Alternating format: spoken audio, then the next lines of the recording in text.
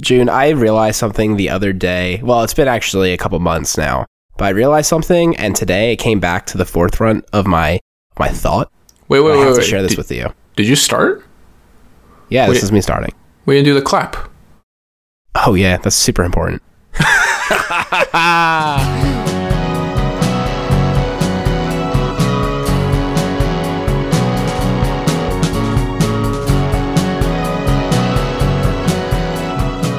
So, June, I noticed something about a month ago, and I've been thinking about, I thought about it a little bit then, and I was like, wow, this is so interesting and so awesome. But then it left my conscious until I ate dinner, which was about 25 to 30 minutes ago. I got home kind of late, and I want to see if you've ever noticed this. So I noticed this at IKEA, okay? It turns out when I was eating in IKEA, their spoon radius and the bowl radius are a match made in heaven. And when you're going, scoop, try to get all that soup out, you got it fits like a glove. The arc is the exact same. It's the exact same arc. It's beautiful, yeah. June. It's beautiful, June. You know whose bowls and forks and spoons don't do that? Mine. I had. Now, granted, I was eating a bowl.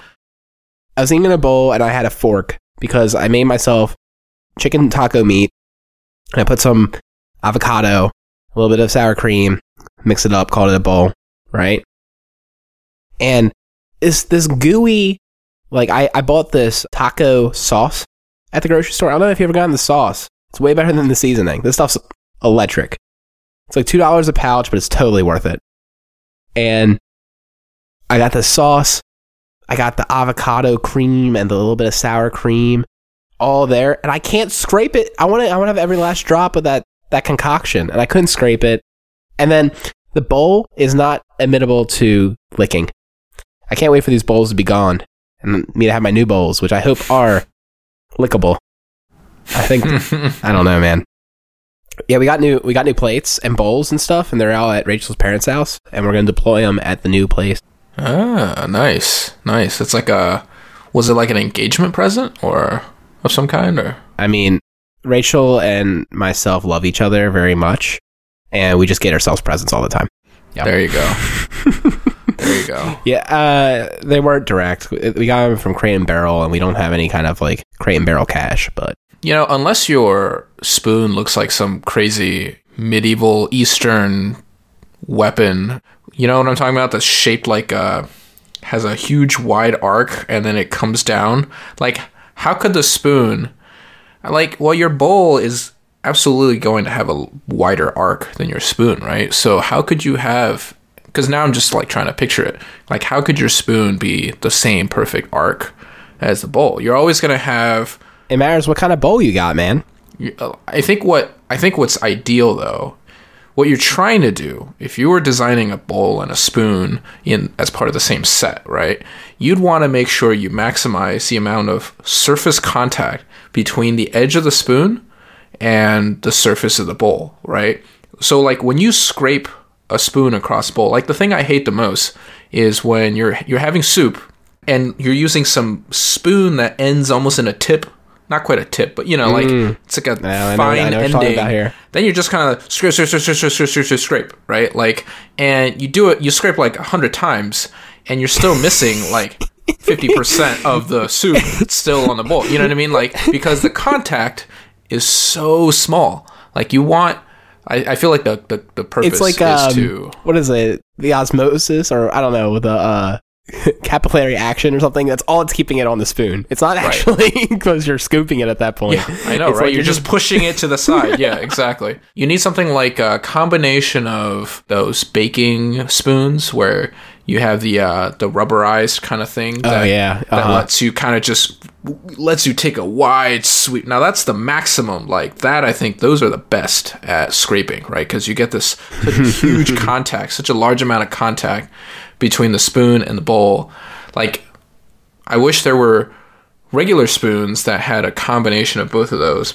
You obviously don't want a spoon that's made of silicone Otherwise, you feel like you're a baby. Yeah. Because that's what I use to feed my baby. But so next time I'm at a Crate and Barrel, I might do a trade study with our plates and our bowls and see if, once I get them in the house and I discover maybe, for instance, we don't have a Match Made in Heaven, maybe there's going to be a gap. If there's a gap, maybe I'll go ahead and I'll try to match utensils with these. Well, I'm also like, I realize a lot of people might not know what the heck I was just talking about with the scrape thing with the spoon, because I realize a lot of people just leave the last bit of soup on the bowl, and it's like they just acknowledge like that there's no way to get it, right? Like they're just gonna like always lose some small percentage of the soup. Whereas like where I come from, right? How I was raised, you leave no drop, left undrunk, right? You drink every drop. So whether that's using a spoon to like scrape it up or just pick up the bowl, with your hands and just finish it off. But a lot of people don't do that. And like, I realized, a lot of people might not know what I'm talking about when you're like just constantly trying to scrape with the spoon the very last bits of like, some soup or some, I don't know, man. We Americans I'm picturing are very it particularly. Fat. We're very fat, dude. We want every last drop. We want every last drop, man. All right, June. So I also have another piece of ranting follow-up. This has been on our list for a bit, but I think it's time for me to get it out because I had another experience that made it come to the forefront. So WWDC was announced. A lot of the live podcasts have started to come out with their tickets. And when I went to go and get the Accidental Tech podcast ticket, live podcast ticket, I'm clicking on the seats, of which I needed to get 6. Click, click, click, click, click. Submit. Gone. Click, click, click, click, click. Submit. Gone. I was there at the millisecond of the turn. You were with me, actually, when I bought these tickets, and you heard the frustration, because I'm on my iPhone screen trying to tap away at these little seats, tiny-ass touch targets, trying to get 6 in a row, and every time I selected a couple together in a group and hit submit, those tickets were gone. And my God, after like the third time, I just went to the very back of the arena. I said, no one's coming back here yet. I got tickets. I was like, fuck it, I just want to be there. And it's super frustrating.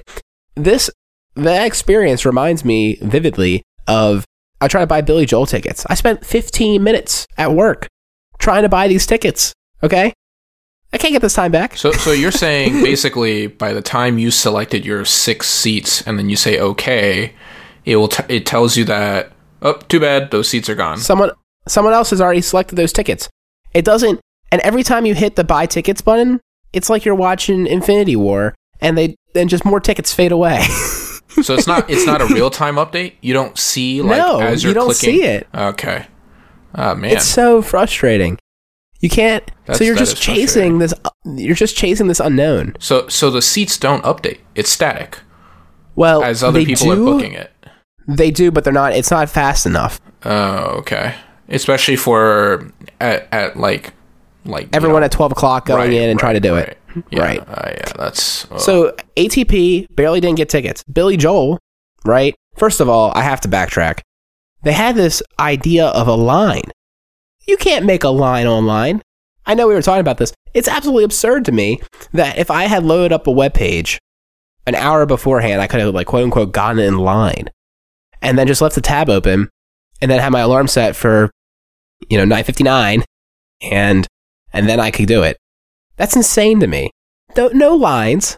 That's not how this is going to work. I don't know. You have to show up at that time. See, I still feel like that might be a good idea. I mean, because doesn't that relieve the entire complaint you just had? Like, if you were in line and now it's your turn, you can book your 6 tickets without worrying about someone else booking it, right? No, it lacks the sacrifice, June. So, like, I loved back in the day, you had to go to the ticket kiosk.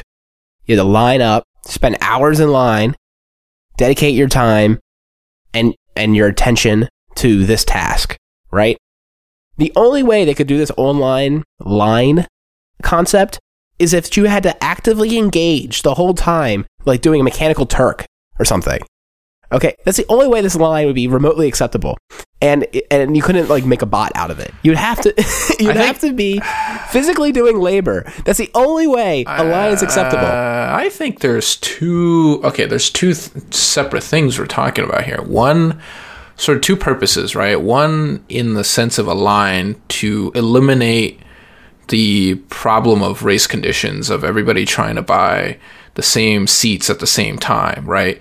That's sort of purpose one for a line, and I get that. To me, it sounds like the line does alleviate that issue. Now the issue you have with then is if you're gonna have a line, then make it so that you require work to stay in the line. I totally get that, other than just keeping a browser open. So maybe they make you, like, I don't know, play some game the whole time, and you have to, if you go inactive for 5 seconds, yeah, you boot it out of the line, yeah. So here's the problem, June. But now, the first thing, though, I think it does get resolved by a line. So I think a line's a good solution. Maybe your complaint is the implementation of the line. Yeah, because basically all the line does is it's some like rate limiter of getting you into the actual ticket buying experience, which is a toxic hell stew of having a whole stadium. This time it's all of Oriole Park and Camden Yards. All of Camden Yards, tickets available. And they dump you into this with like thousands of other people in this interactive, slow-loading UI. And you're clicking to try to get your tickets for you and your buddies so you can all sit together. And boom, gone. And like I said, I'm fishing around for tickets for 15 minutes. That's what I'm saying, because you don't have a line. Chasing tickets. Right. But if...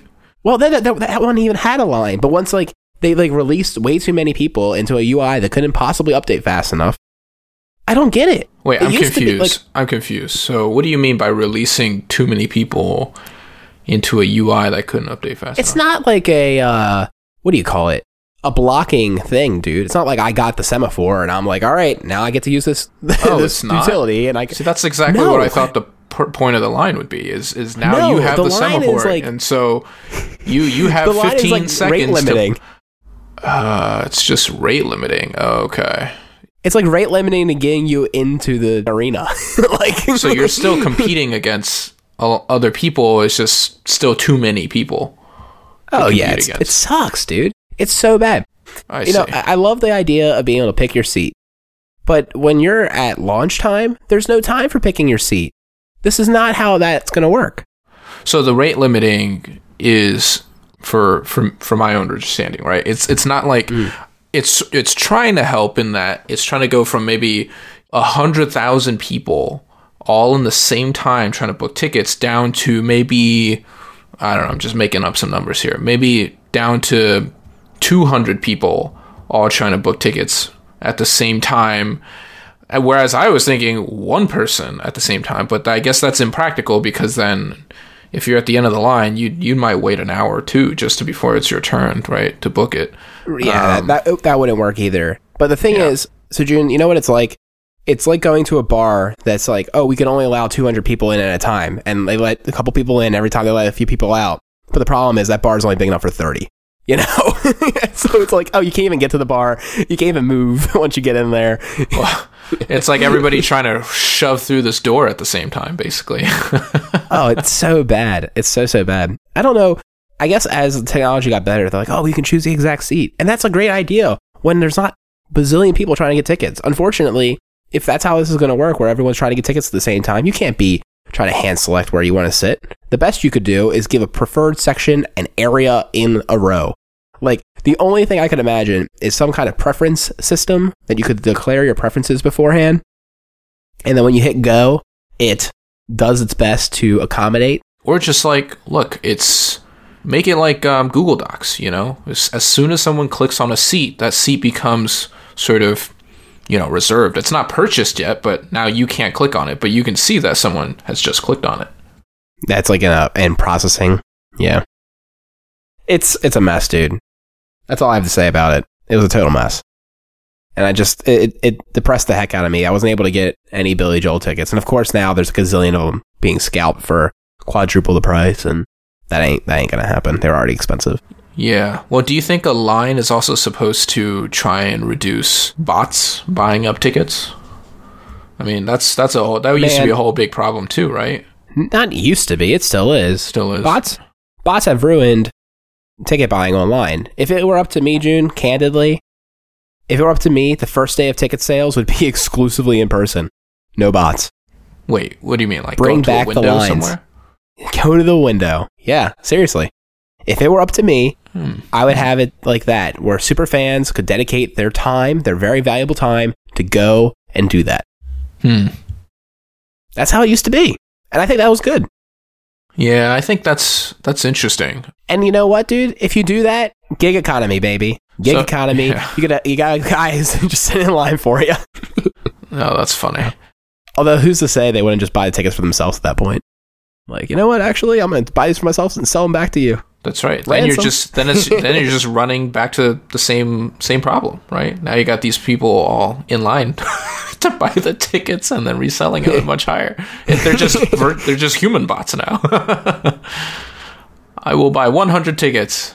Some people I know do analytics. It's crazy. I know someone who does analytics on ticket resale and is like a professional scalper. It's such a dirty business. I don't know the person well, and I don't like them that much for it. Yeah. I guess are the bots still getting through all those kind of capture things that are, I mean, I'm just thinking like, sometimes I can't even get those, if it's able to fool humans. So there was a really good article I read once. I'll see if I can find it, that it actually like found collusion with the bots. So basically, sometimes these tickets would go on sale such that only bots could really ever get them. And it was actually so that the resellers and Ticketmaster were in cahoots, because like obviously Ticketmaster gets money for reselling tickets too if you sell them on Ticketmaster. And yeah, it's just, they basically are triple dipping on getting money. And then there's also apparently some of the quote unquote scalp tickets are actually the artists selling tickets at what they think the actual going rate is, but they don't want. They basically only sell like a certain amount of tickets at what is a socially acceptable rate. Okay. Does that make sense? I think so. Because obviously it's like supply demand. Like Taylor Swift, for instance. I'm not saying she does this, but let's say for instance, Taylor Swift probably could sell her tickets for twice as much, maybe, as she did. Right. People will still pay it for the nice seats. Right. But it would look like a huge money grab if she actually charged that much. Exactly. So if you put it over the guise of a scalper, even though it was actually just her withholding tickets, it's more appetizing, apparently. Yeah, I think I heard somewhere on a podcast something, they were talking about this, and I think they were interviewing Kid Rock, I think, and Kid Rock got so sick of this stuff that he ended up reserving like several rows of the frontmost seats and made sure that you couldn't buy them. And then he purposely would just hand them out for free after the sales and things like that. Just so, he knew like some of his best fans could never afford some of the tickets, right? Just because of the crazy upcharges. And he personally doesn't want to increase the prices. So he was like, the only way I can think of doing this is I'm just going to have to hand them out for free. Hand them out to people. Yeah, it's a tricky problem. I don't know if this is what you were saying earlier, but you could always have like almost like you send some kind of request, like a purchase request. Now you don't pick seats. I think part of this problem is picking the seats, but if all you just said was, I want this area and I want 6 tickets, submit, right? Buy. And that's how it used to be. Right. And then you don't get the exact choice. The system is going to figure out which 6 seats to give you, preferably right next to each other. But you know what? Then the decision of which seats to choose is all on the server side that can handle that organization aspect of it. Yeah, that's how it used to be for the longest time. Yeah, then you're just avoiding collisions. You can still have collisions, but it drops significantly, I think. I don't know why. See, this is what happens when you have too many friends, Alec. If you just need to buy one ticket, one seat, no problem. Yeah, that's the thing when you try to buy tickets for people. I'm like ticket buyer in chief. It's like when I was in high school and I had we'd always go to the movies together, but there'd be 10 of us. And it was always the worst. You're trying to go to, a movie that just came out, Star Wars, whatever, with 10 people, 10 friends, and you want them next to each other? Impossible, man. Well, now you get to choose your seat at the ticket for movies. Actually, we're going to see Endgame on Monday night, the first Monday it's out. And no one apparently is trying to go Monday night at 7 o'clock at the Columbia IMAX. We were able to get the only 2 tickets were bought beforehand. We were able to get like a whole row essentially to ourselves. Like 10 people going, like you're describing. Yeah, it's gonna be the nice like recliners, I think, or actually probably not because it's IMAX. But anyways, it'll still be nice. Did you ever wait in line for like midnight showings or anything like that for any movies? I've seen midnight showings of movies. Actually, I saw The Hangover 2 at midnight. Isn't that hysterical? It wasn't even like we were anxiously awaiting, but me and my parents were like, we want to see that. And we are like, oh, it comes out tonight. All right, let's just go. Ah, nice. Yeah, it was like before school, I guess one day, and we just said, fuck it. I think the first one I've ever done that was for The Dark Knight. And like, yeah, we were waiting. I think we got in line at like 8 p.m. We knew that the lines were going to be crazy. And even at 8 o'clock, like the lines were still already forming, you know. But we got a pretty good spot. And the stupid thing is that I fell asleep about 30 minutes in. Oh. Yeah. No. So I've done a decent amount of midnight releases, but the fun fact is, and I think this is an improvement for the best. Usually this is something that I feel like is against, you know, I feel like sometimes I would think this is against what it's supposed to be, the pure expression of a midnight showing. But now they're starting to make the first showings like 7 o'clock on a Thursday. That's great. You know, you can still go to work the next day. I think it's an improvement. So I've seen like the last few Star Wars in that kind of scenario where you watch the first showing on that Thursday or whatever. Gotcha. Yeah. What else did I see at midnight? I think I saw Harry Potter midnight. Nice. If that was midnight, it was the first showing kind of thing. Everyone's in their scarves all lined up in interest. I watched, what was it, the first episode? No, I guess it was the last one. Yeah, I'm watching like the last episode of Harry Potter, and people around me were all like sobbing because Snape is there, like overlooking Hogwarts or whatever. They're just like, "Oh no, I know what's gonna happen next." That was with some really hardcore fans, I guess. Were there anybody like dressed up? Oh yeah, everyone was dressed up. I had a scarf. Yeah, really? I actually have a scarf. You guys are funny. I'm not even yeah, it is a Gryffindor scarf. I'm not even like a super fan or anything, but I happen to have a scarf because someone I knew went to Harry Potter World and they got it for me, which was very nice. Nice. Speaking of Harry Potter, quick little side thing. One of the houses we were looking at, it was in this little like townhouse development community. All of a sudden, we started realizing every road, it's a Harry Potter themed community. Every road is named, has some Harry Potter theme. Yeah, like there's a Quidditch Lane. There's a oh my goodness, it's all Golden Snitch. Yeah, yeah, alchemy, like, you know, your road or whatever it is. Yeah, it was pretty funny. We didn't realize it until we were looking at the map, and you can see all the road names. We're like, oh my god, this is all Harry Potter. Diagon Alley. Yeah, I think I didn't really need to do a lot of midnight showings, honestly, because in high school I worked for a movie theater. It was my first job. So one of the perks is if you have a late shift, you're always just watching new releases anyways for free. So you can basically, especially when you're not working concessions and you're doing like the ushering kind of job role. So you're sort of, you know, cleaning up, you're kind of checking in on the theaters, you're just kind of sweeping. A lot of times people will just like end up standing in the entrance of the theater, right? And they're just kind of watching the movie there. Those were the best. Mm-hmm. Those were the best. You just have to end up like piecing together a 2-hour-long movie over like 5 different, you know, times. Because you never, you know, you can't stay there for 2 hours. You know, you have a job to do. So you kind of have to like watch 15 minutes of it. Okay, leave, go finish your job, come back later, get another like half an hour worth of it. So you slowly piece together the plot. I think I could get really used to, I always thought like, oh, it'd be kind of cool to be the security at the arena when you go to watch a concert at the arena, because then you get to experience the whole show, and all you have to do is make sure, you know, people get to their seats, particularly in the upper area where no one's actually going to get to the stage. You're kind of just like there to help usher people around. It's like, what a great gig. Yeah, I was thinking of something similar for like just like games, you know, sports games, and like the people who just all they're doing is directing you to your seat. I'm like, yeah, like do they get paid to do that? And they get free to watch sports? Like, what? The ushers, I do believe they get paid. I actually know someone who does. It's not much, but some of it, maybe some of them are volunteers. I don't know. That's a good question, June, because it might just be like comically low. Sure. Like maybe even like tipping culture kind of money stuff. I don't know. Yeah, maybe. I'm just thinking like, look, instead of getting season tickets, just go work as an usher. At the stadium. I know someone who did that loves the games. Yeah. Like I don't know if he got paid or not.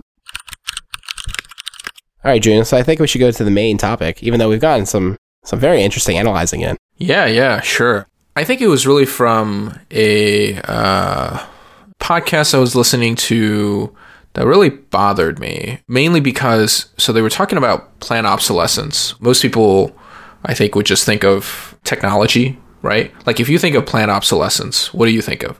You're going to sort of naturally think of technology, right?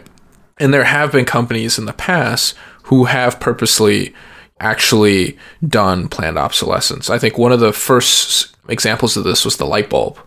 Light bulbs originally lasted forever. Like you could go your entire life with one or two light bulbs, right? Nowadays they're like, you need to replace these every so and then, but that's not how it used to be. But light bulb companies were like, well, we're going to run out of business. No one's going to want to buy a light bulb. So that was one of the first examples of planned obsolescence.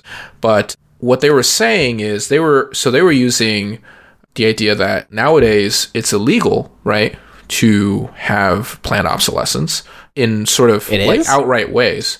Yeah, for example, Apple's getting in all the lawsuits, right, for the whole Batterygate thing, right? So I thought that was just a class action lawsuit, like people just complaining. Well, no, I think there was an actual lawsuit. Well, I'm not a lawyer, and maybe I'm sort of just not really correct here, but I think there is a lawsuit for, I don't think they call it exactly planned obsolescence, but it's basically saying, look, you're purposely making your product worse so that people will end up buying more of your product, right? This is just manipulating consumers, right? So I'm not surprised that you can bring a lawsuit for this to people, but the general idea is that people don't like this, but companies, instead of doing planned obsolescence, right, they'll do what's called a psychological obsolescence. And essentially, the idea is so this particular podcast was using the iPhone as an example, right? And so they would say, well, you know what? iPhones may have had, arguably planned obsolescence before, slow your phone down or whatever. But they said, but even worse than that is the psychological obsolescence, which is this idea that they make things go out of style, right? They'll purposely design something so that knowing that, in a year later, they will already have the next design. When they release this year's model, they already have next year's model in mind, and they will purposely design this year's model to be such that they know that people who buy this year's model that's about to be released will actually want next year's model as well. They purposely don't make the best, right? And they kind of design things to go out of fashion. iPhone's just one example, right? But the thing that I guess really bothered me was that they were kind of picking on the iPhone, but the funny thing is they kept using the word fashion over and over, like things go out of fashion, but they don't talk about clothing at all, the clothing industry, which is very much how it's the entire industry. That's their entire strategy is psychological obsolescence, if you think about it, right? It's things go out of style. I mean, the only reason why people buy more and more clothes is because, well, my clothes from last year are out of style. I need to buy new ones, right? Like, to me, like, at least the iPhone is getting technological improvements, right? Whether it's speed or a new functionality or whatever, at least there's that. Like clothing, it's just we're kind of plateaued in terms of clothing technology here, like yeah, peak wardrobe, right? Well, there's no Wi-Fi. Well, maybe some shirts are Wi-Fi connected. I don't know, but these arguments are totally fascinating to me, and okay, let's take a few steps back. First of all, a lot of people complain that Apple doesn't change the design of the iPhone often enough, right? It's like, you sold the iPhone 6 design for for 4 iterations of a phone, 6, 6S, 7, and 8. They all looked identical, right? And everyone's complaining, oh, now granted, last year there was the iPhone 10, but like those models literally looked to the untrained eye identical, right? And people complain about that.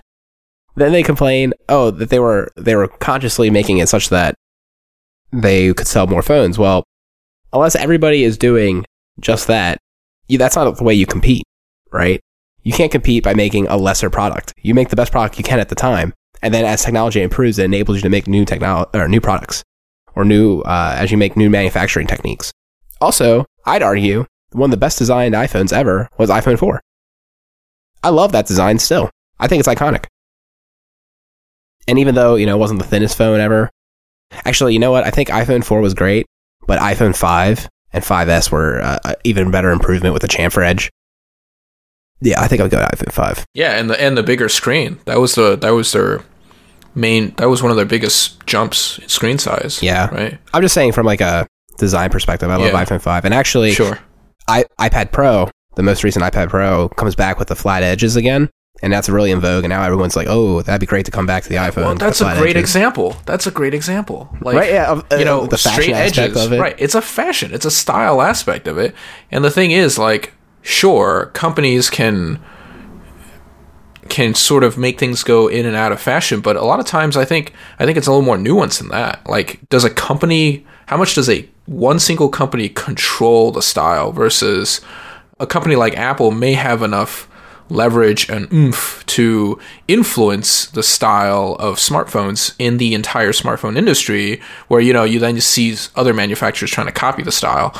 But that's just catering to, I think, our human psyche of like wanting something new and different, right? That's the whole point of things going out of style and then other things coming into style. But I don't see how that's really, I guess, unless you can't say that's bad and completely ignore clothing. You know what I mean? I guess that's what bothers me. Like, fine, I get that. Like, maybe you can argue that, like, sure, if a company only made a new iPhone model and the only difference was the way it looked, right, was its physical packaging, the exterior shell, right, then fine, I can see someone say like, oh, that's just Apple trying to sell phones now and they kind of changed the style. Fashion. Right, it's just fashion. Fine, like, consumerism is consumerism, right? And arguably that's silly. You have a perfectly functional phone now. It's no less worse. It's just as fast, blah, blah, blah. It just looks different. Keep your current phone, right? Stop buying all these new phones and your phone just goes to some landfill, right? So I get that. Right. But then at the same time, I think what just bothers me is people can be a little hypocritical and then they're sort of just buying shoes left and right because certain shoes are now out of fashion. Like, I don't know. I feel like, yeah. Does that make sense? Well, we're kind of, totally. I mean, and also it doesn't help that we both enjoy technology and we both think we see the merits of the next generation phone and all that. Right. I was explaining to a coworker yesterday, and this kind of blew his mind. I thought it was really quite entertaining. I said, hey, he was like, I can't believe they come out with a new iPhone every year. And I said, it's not for you. I was like, they don't make a new phone so that you go and buy it every single year. There are people who do that, including myself, but that's not why they make a new phone every year. They make a new phone every year so that they have as competitive a product as they can every year, because there's reasonable changes they can make year over year, so that when someone else's phone that is broken or old or they decide it's time to upgrade can get something nice and new. Like, it's not going to just cater to one person's upgrade cycle. There's a million, billions of people who are trying to upgrade. Yeah, that's a really good point. And even from an Apple's perspective of remaining competitive, right, kind of to what you were saying earlier. I mean, imagine if Apple skipped a year and didn't release a phone. They would be so ridiculed by the media, right? The same media that's saying, hey, why are you releasing a new phone? The same media would come around and say, oh my goodness, Apple lost, Apple can't even create a new phone again. And now look at all these shiny new phones from Samsung, from whatever, right? Like, imagine if Apple didn't come out. I mean, I'm using Apple as an example, but imagine if any of the big names just didn't come out with a new phone for a year. Like, it's just the way it is now for these technology companies, and technology in general, I think, just has a history of fast improvements, right? I think it just really is comes from like Moore's law, sort of, right? This sort of inherent idea that we've had ever since the 60s, 70s, 80s, 90s, when technology has really just skyrocketed with the advent of computers and things like that. And people are sort of expected these huge jumps in like technological improvements, and companies, I feel like, still have to do this, especially in a competitive market like a smartphone. But I think it's just interesting because, like, from a social aspect of it, right? Like, I wonder what a sociologist would think about this, or, and a psychologist, in the sense that, like, why is clothing sort of more accepted as a psychological obsolescence, right? When people don't feel manipulated, right, when they talk about clothing. But why does technology give this sense of, you're being manipulated, right? Now, technology is a much younger, new, I think. Right? It's a younger form. Like, it's almost like the entire psyche of our society has grown accustomed to clothing going in and out of fashion, of style, whereas technology, is it just that it's so new that it's not a thing? I think so. It's also because, I hate that I'm about to say this, but the media kind of drives me nuts these days. I don't care. Mainstream media, no stream media, whatever the heck you want to call it. Just the media in general and the endless news cycle. They always feel like they have to report something. Even if there's no news, they have to have news, Yeah, well, right. There has to be something to talk about. Right. And I think a lot of these controversies are just created to have something to talk about on TV. It's just, it is what it is. I guess the biggest thing I would say is planned obsolescence is interesting. Like, if you go back to the light bulb example, great example. Similarly, refrigerators and stuff like that, back in the day, they lasted a lot longer. And the reason why was they didn't think it through. They were like, let's make the best whatever we can. And then over time, naturally, these things will eventually wear down. But they lasted a lot longer because they built them, as well as they could. And then they realized, oh crap, we can't possibly survive doing that. Same thing in furniture, June. Furniture, you could buy furniture that lasted forever almost. And now you don't get that same quality of furniture. I guess you could still buy like super hard, solid wood chairs that are in a pretty neutral style that never particularly out of style, but never maybe particularly in style. They'll look chic, but they'll never look out of style. They'll always chair.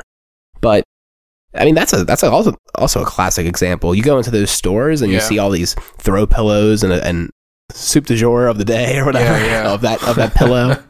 Yeah.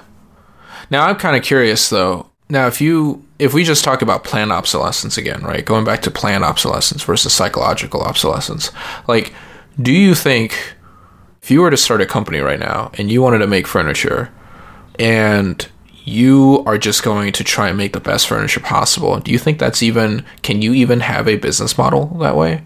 Do you think it's even possible in today's society? Just in the sense that, how do you balance a company that makes long-lasting, durable products versus trying to sustain the business, right? To have recurring revenue. And in fact, like, the way, our economy works is that, like, it's not just sustained revenue, it's increasing revenue year over year, right? Like, how do you possibly do that if, the things you sell don't break and they like, I feel like furniture is a bad example just because, you have dogs and it's hard because of the materials we make furniture out of and all. It's just not really that realistic, and shoes, things do wear down over time. Sure. Yeah. I'm not saying, so I'll answer your question. I just think before we get all the comments saying how we're talking about furniture and how that's a fashion thing and it has things that will wear down and stuff. Yeah, like, my point is, like, I think psychological obsolescence is a company's answer to how to stay in business, how to stay alive. Is like, if we make products too good and people don't buy them anymore, how am I going to prevent myself from going out of business, right? You can sell them at a premium because you can advertise it as, like, and people may know it as a very durable, good, lasting product. But then at the end of the day, like, fine, you've had a great first 2 years of high revenue and high profit margins, but then now nobody's buying this anymore because they all still have it. They all still use it. So I feel like Yeah. How do you? It's almost like impossible to avoid that psychological obsolescence. I mean, some markets are interesting. I said this on a previous episode, but speakers, sound is sound. If you make something that sounds good, it will always sound good. and speakers, traditionally, unless you blow them out, actually, they have a very long shelf life. And I think the answer is that people just eventually get tired of things they already have, even if there's nothing necessarily wrong with it. Or maybe they don't survive moves. You know, oh, you're moving, it's time to get something new. Like, for instance, with us, the sofa we have a love seat, rather, it's not a sofa. It's wearing down a little bit, but it's plenty comfy. But we're gonna get a new sofa when we move, because we wanted to get a sectional anyways, or like a bigger sofa. And the sofa is interesting because I don't physically have room for another sofa, love seat, whatever you want to call it. Like, I don't know where I would put it. So I have to get rid of it, right? And furniture is an interesting one because people are always looking for furniture, but also aren't. So you might find somebody to pass it on to, but then they probably replacing something too. And eventually, you just have this one sofa that's going to go away because someone else has bought one they prefer, and no one else snatches that one up and they just throw it away, right? Eventually, sofas trickle out. And I guess that's just okay. Even though, like, there's nothing necessarily wrong with that sofa. Or like a chair, for instance. One of the chairs we have, there's nothing wrong with that chair, but they're all mismatching chairs. And we're like, we're going to get matching chairs. So we bought new chairs. And I broke one of them by leaning. Yeah. But, like, let's say the chair didn't break. Or, all right, even assume, like, now you have new chairs. How much longer do you think you'd own the chairs? Let's say you buy the best chairs ever right now that you think you guys both love it. I'll be honest with you, June. I like these chairs a lot. The only way I think we lose these chairs is if we end up getting a table that needs more than 4 chairs, right? And suddenly we're like, oh, unless we can buy these exact chairs again, and we're staining them ourselves. We bought unfinished chairs, so we're doing the whole staining ourselves this weekend. We're gonna be like, oh crap, we can't exactly match the stain. They've wear down over time. Maybe we refinish them. Maybe we get the same Wayfair unfinished chair in 2030 and increase our chair size for a bigger new table. I don't know. I mean, that's realistically going to happen. So the table, we like our kitchen table. It's solid wood. We are refinishing it. We're also taking that down and we're going to refinish it as well. But the reason that table will eventually go, and maybe we'll give it to somebody that will use it because it's a nice chair or a nice table. There's nothing wrong with it. It's just that it's a 4-person table. Maybe you could fit 6 if you're cram them in. But eventually we're going to want maybe a bigger table that maybe has a leaf, some kind of expandability capabilities. And at the time we'll update and change our table, most likely by new. And yeah, I think it's just one of those things, like, as you grow out of things, you end up getting new stuff too. So I think there's a few markets, right? You have the upgrader market, where you buy something and then you maybe upgrade eventually. And then you have just things that hopefully they can infuse some kind of style. I don't know, it's interesting, June. Let me give you a great example, actually. I want to buy all-clad, super nice pots and pans. And the reason behind it is I'm like, these things are going to be great for the rest of my life, right? Cooking is kind of static in that regard. Like, once you have like a gas flame, like, I think we're going to have that for a while. And I want to get the best dang pots and pans I possibly can because I'm going to use these things for literally the rest of my life, most likely. Unless something crazy happens in the cooking technology, I want to be using things for the rest of my life. If I buy the best ones I can now, there's nothing that can go wrong with them, really. And that's kind of why I'm like, oh, I'm gonna invest. I'm gonna spend the money up front. Like, maybe it's $700, but these are gonna be the best things ever, and over my lifetime, it's gonna be worth it. How do they stay in business? I don't know. Well, actually, it's funny you bring that up because I was just looking at all-clad pans, sort of just kind of like because they were showing up in my ads, and I have all-clad pans right now. But when I bought them, what was it, 2 years ago or so? They were, what is it?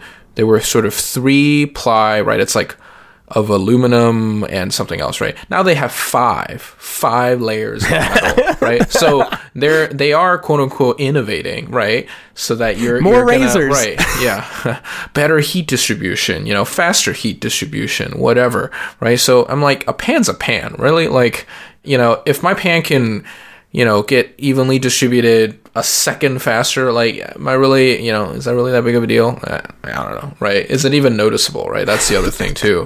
So I think like, Yeah, it's tricky. Like a company like that, they have to make it at least look like they're innovating, right? Like there is a better product available now.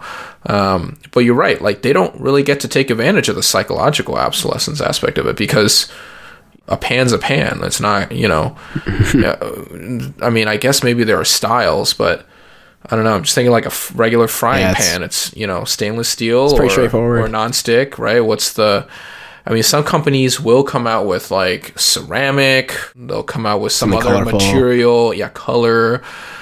But I don't know. I don't know if there's a pan consortium somewhere that's just kind of like, conspiring to brainstorming. But I don't know.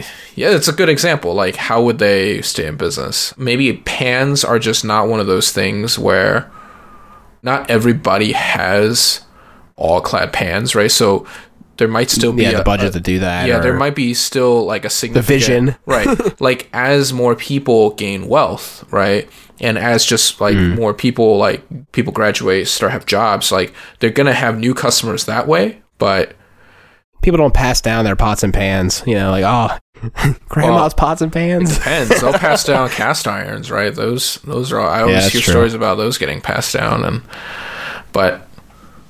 Yeah, that cast iron pans. Speaking of things that never break, right? Like, yeah, good cast iron is good. Yeah, even if it like rusts out and everything, they usually can be salvaged. Yeah. Dude, speaking of cast irons, my cast iron pan is so nice now. First, I think I was just being really impatient before, and I was complaining about the surface and about how like I don't think it's like nice and like slick enough yet, non-stick enough. Now I put some eggs right over, to fry some eggs. Those eggs are just slip sliding around like there's no, like they're on ice. There's or not something. enough friction. Yeah. June, I need to get your technology behind this because mine is an absolute mess. I've actually thought about getting a new one because it's really, really bad. And I've tried like, taking the oil, really thin layer, super hot, etc. I've read like how you're supposed to do it. Yeah. And I feel like I'm not getting the results I'm expecting. I think that was the thing is that I always thought like if I just did those enough in every month or whatever, 450 degrees for an hour with some oil, right? Like it would be good. But no, I think the best thing that has helped it was cooking bacon in the mornings. I swear. Like, I don't know how else to describe it, but when you got like a flame, like I don't have gas indoors, and even if I did, I would cook bacon outside just because I don't want my house to smell like bacon. But when it's gone hot, well, look, I know it's Carolina doesn't want the house to smell like bacon. All right. I also don't want the fire. The truth comes out. No, I also don't like the odor, but anyways, so. Yeah, it's just the fat. There's so much fat from the bacon and it's over a high heat, right, or medium high or whatever that you're cooking bacon over, and that thing is just going to build up a nice, the fat when it's burning, right? Like it's building that layer of the seasoning, which is like is molecularly changed, like it's chemically bonded to the actual cast iron. And that's better than any kind of like manual seasoning you can do with the oven. Like I think just through doing that over and over now, and I'm one of those people who like I will clean my cast iron. You know what I mean? I don't just leave it out like collecting, for the old stale food to get disgusting, right? Like I'll clean it and I'll even use soap, right? Like sparingly. I'm not gonna like I'll use a little bit of soap. I'm careful about not using anything that's actually scratchy, right? Like. Obviously, like abrasive. Yeah, abrasive. So I have like these special little chain link things, right? It's a little square with a bunch of chains, like chain loops. It's actually like made to clean things like cast irons because it's not. They don't have any. There's nothing sharp about them, right? It's not like even the back of a sponge. I wouldn't want to use that often because that is like. It's thin and it's sharp and it can scratch the surface. Whereas these like loops of chainmail, basically, it's like chainmail. It's like a little square thing of chainmail. It's not scratching anything. There's nothing sharp or thin. Like there's no edge. Send me a link to that. Oh yeah, you have to start doing some cast iron maintenance here. Yeah, if you just Google it, yeah. But all that and those are great for just removing burnt chunks, whatever. without really damaging the seasoning, the coating. But then, the most important thing is just drying it at the end, making sure it's dried off. Definitely. Yeah. But I don't know. I really feel like how you felt, how you're feeling right now, not that long ago, because I was getting so tired of it. I was like, ugh, like it's not really getting anywhere. But now, yeah, I cook something that's fatty. Some people will say, don't cook things with a lot of acid, but I'm kind of at a point where I think I have like enough good coating that's like actually chemically bonded that if I use a little bit of acid, I don't think it'll, kill it. I'll have to try it. Actually, there was one bit I wanted to go back to with our good conversation about plant obsolescence. Oh, yeah. You were talking about how companies need to grow. That drives me nuts. I hate that this is how we are now as a capitalistic society. There's nothing, it's like completely unacceptable to have a lifestyle business and just make a nice wage, maybe hire a few people. They make nice wages too. Everyone's happy. It's like, no, this thing has to be this huge conglomerate. And we're going to buy more of that company. We're going to make a huge empire. And it's like, I guess it's all fine and good, but this consolidation of brands is kind of killing me. And just like this everlasting thirst for growth and to go public and this, that, and the other. It just feels ridiculous. Yeah, that's the thing with business. It's like, if you're not growing, then you're dead, right? Like, there's no... It's hard, though. It's really hard. So, like, how do you not lose your culture in the process? Right. It's super interesting to me. And, yeah. I don't know. I mean, that is a big difference, I think, between publicly traded companies with shareholders that expect returns, right? That expect dividends and returns. Like, and the only way you're going to get those is by making the product worth more, and the thing has to sell more stuff and blah, blah, blah. I've been having some guys come to my house to give estimates for some work around the house before we list. And a bunch of these guys are just like their own business, right? They have a little small business.